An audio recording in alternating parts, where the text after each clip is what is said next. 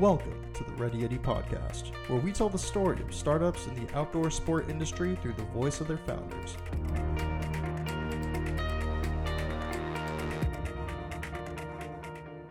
Hey guys, before we get into today's episode, I wanted to talk about our membership program. We recently broke a pretty big milestone. We have over 100 startups and small businesses on the platform offering up to 50% off all their product and gear.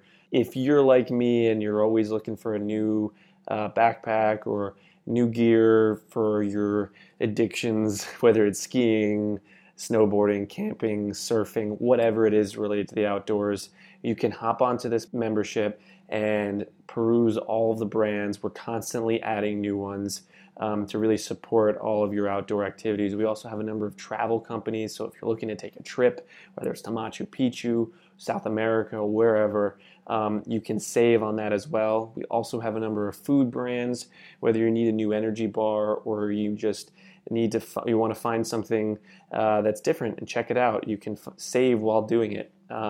You can also apply to become an ambassador for a lot of these brands. There's a ton of perks. So if you are interested in checking this out, head over to readyyeti.com/members and get your first month free.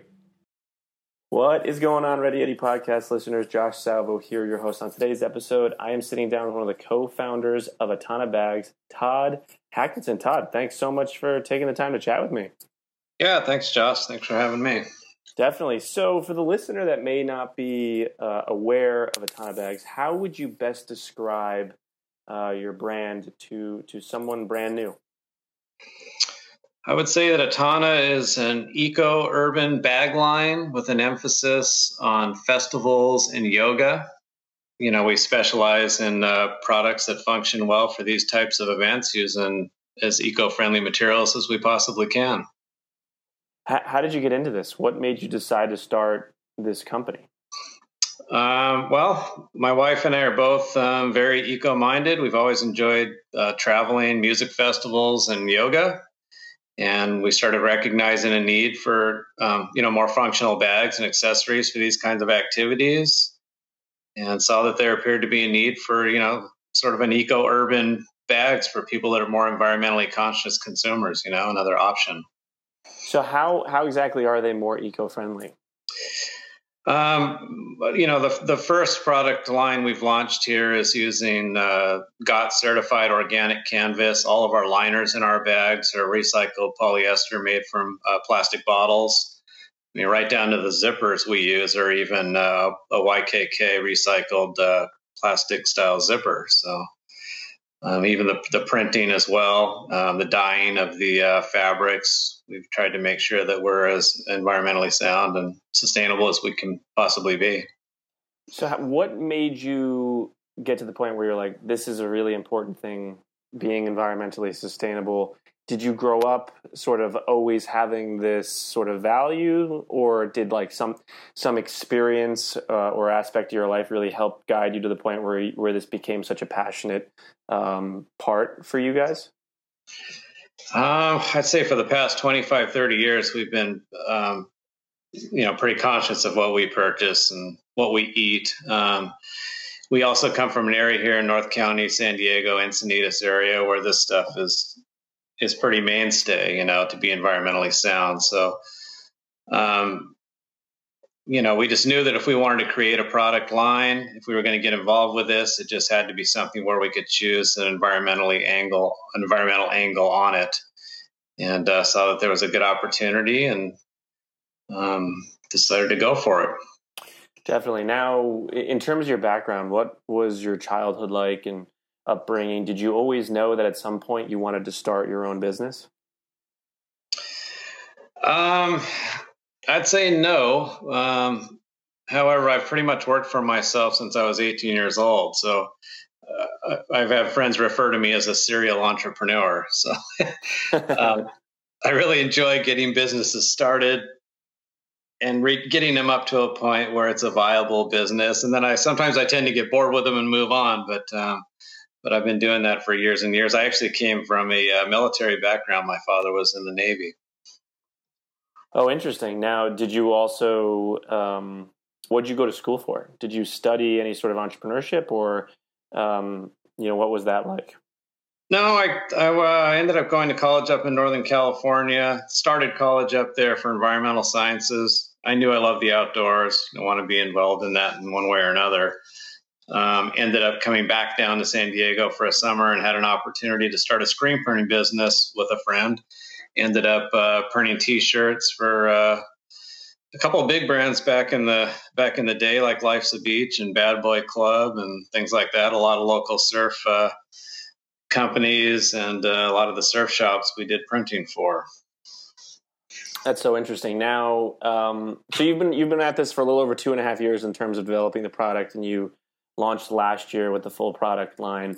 Did you have any experience developing bags and sort of working through this process of creating prototypes? And how did you really figure that out to the point where you're to get yourselves to that point where you're offering the full line that you guys have now?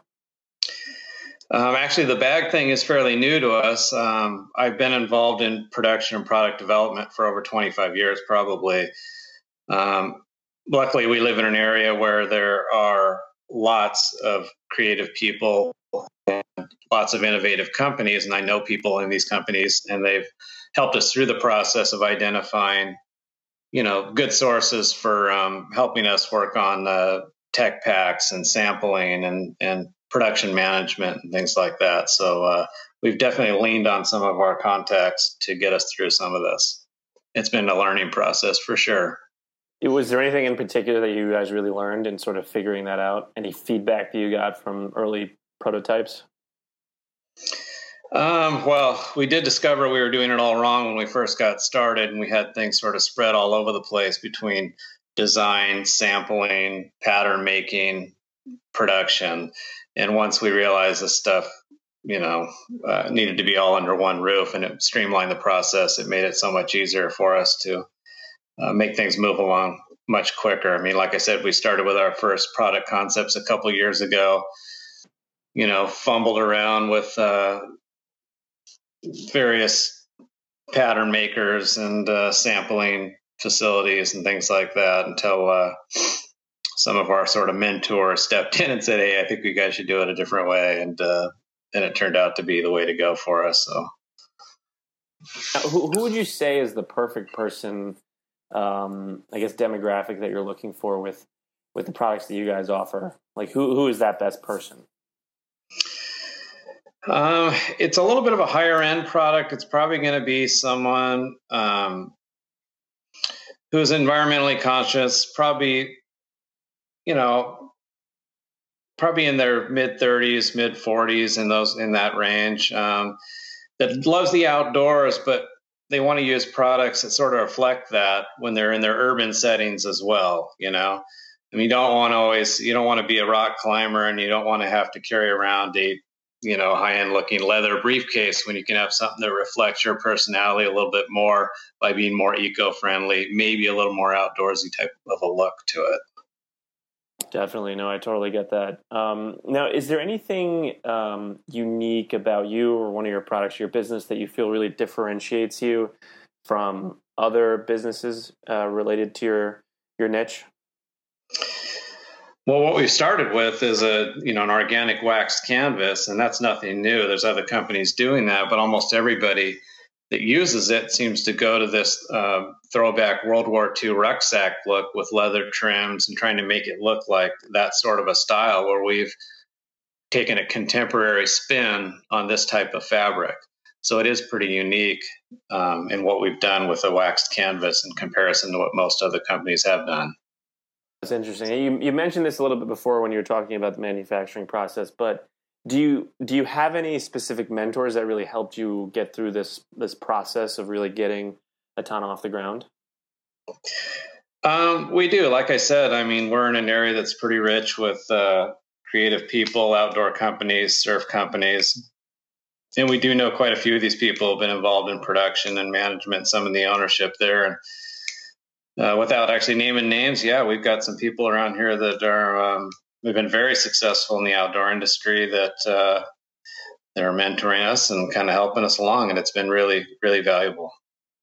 Oh, definitely. So with you and your wife, it's the two of you really running this business. What does the normal day-to-day look like for you guys? Well, when you're in a business that's in a stage where it's at now, all you can do is talk about it and the prospects and concepts, and we're not into the mundane daily stuff of running a business at this point. It's all new and exciting. So, we talk about it in the morning, we work on it in the afternoon some and go back and forth. We both have other jobs right now, but we're constantly emailing and talking to each other and chasing down leads and working on new product concepts and figuring out our promotion schedules. We're going to be doing a lot of events over the next couple of years. It's morning, afternoon, and evening. Weekends as well. That's the startup life, Yep. as you're well aware with all the other businesses you've started. Yeah.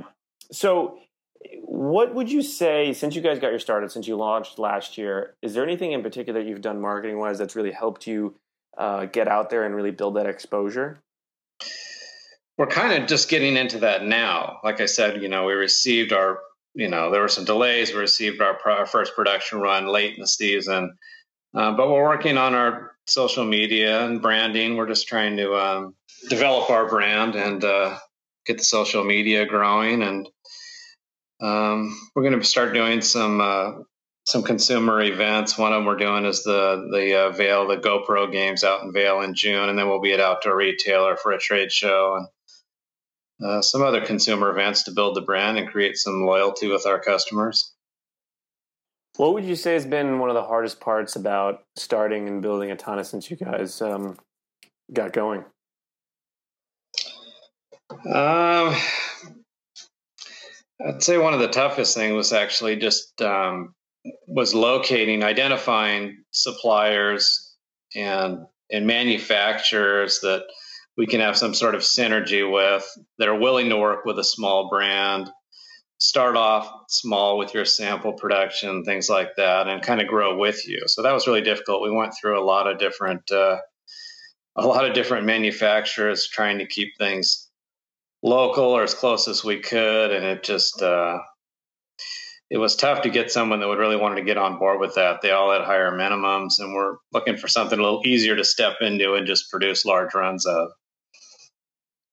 And I feel like for anyone who has a product, the manufacturing process is so much more challenging than anyone always anticipates getting rolling. It's sort of like when you've never done it before, it's like, okay, like how hard can this be? And then you get rolling into it and you're like, okay, they overpromise and underdeliver, or like if you place a big batch order and then they all come back wrong, it's just like I couldn't even imagine dealing with that kind of stress. Yeah, once you think you have an idea of how long it'll take and how much money it'll take, double or triple that, and then move forward and be prepared.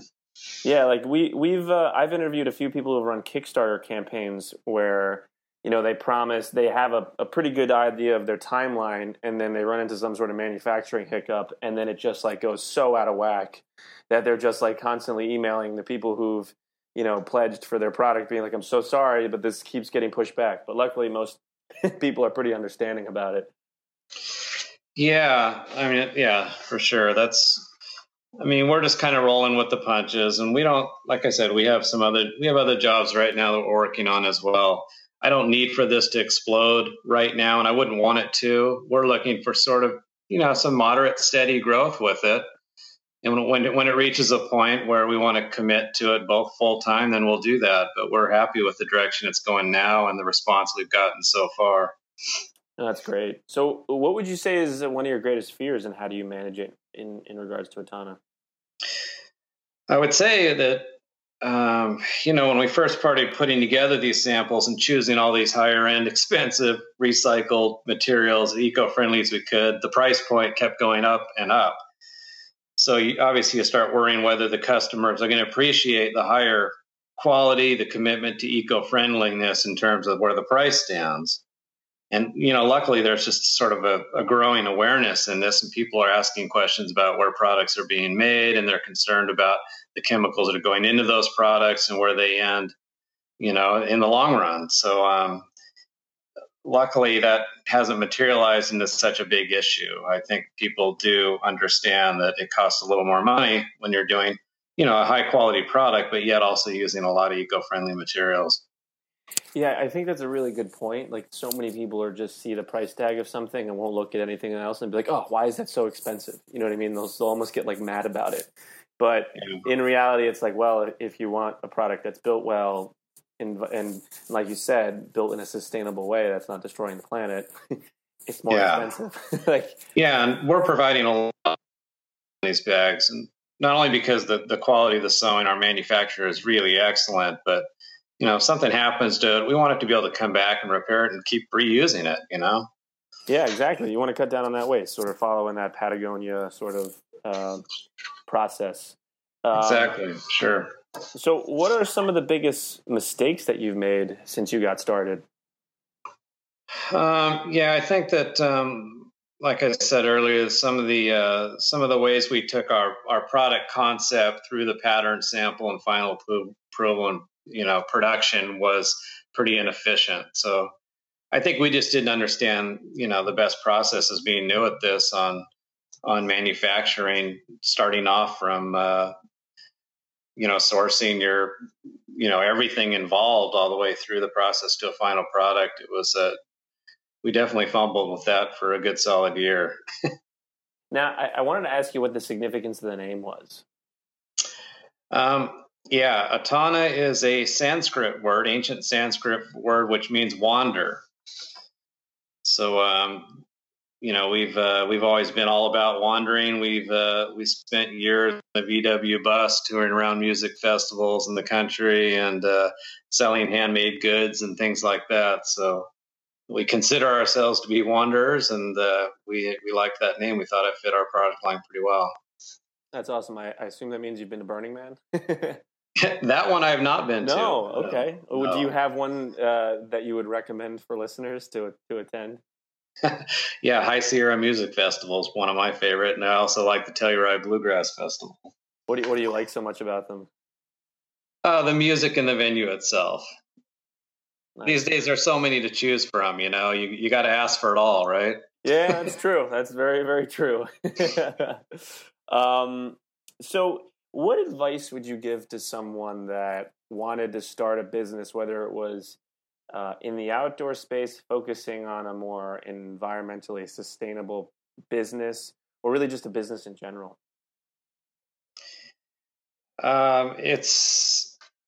It can be a challenge. Like I said, you've got to plan on it taking you longer, costing you more, and really just being able to stick it out. I mean, there's ups and downs, and like I've been through it before with some other businesses, and if you stick it out and really work hard at it, you can make it happen. And definitely tapping into all of the contacts and resources you have that can help you out along the way, finding a mentor, things like that are really important and really help out and keep you on track. Were there any big lessons that you learned in starting Etana? Honestly, I don't think so. I mean, it's I learned some big lessons with my companies before this, but with this one, I think I was fairly well prepared for what we might run into, to be honest with you. I mean, yeah, we did stumble some, but I was in the natural products industry before this, and that was I learned a lot in there. So, yeah, no, it does definitely help to have a few businesses under your belt. Right. So where do you see Etana going in the next year, 5 years, 10 years down the road? Like I said, we're looking, we're hoping for some moderate, steady growth. It's been well received so far. We're just going to keep building our brand and trying to develop our niche of being a really environmentally conscious, kind of a higher end bag line. And, I think we're going to build our online presence. We're going to go to outdoor retailer and get some more brick and mortar stores going with the product line. We want to be a responsible leader in our category. And, we're going to start doing a lot of events and festivals and conferences to build some loyalty with customers. So we're hoping as it grows in 5 to 10 years, we're mostly traveling around the country promoting and creating brand loyalty and developing new products.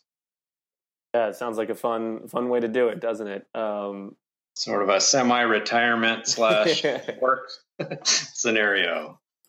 So what are you most excited for in the future with the business?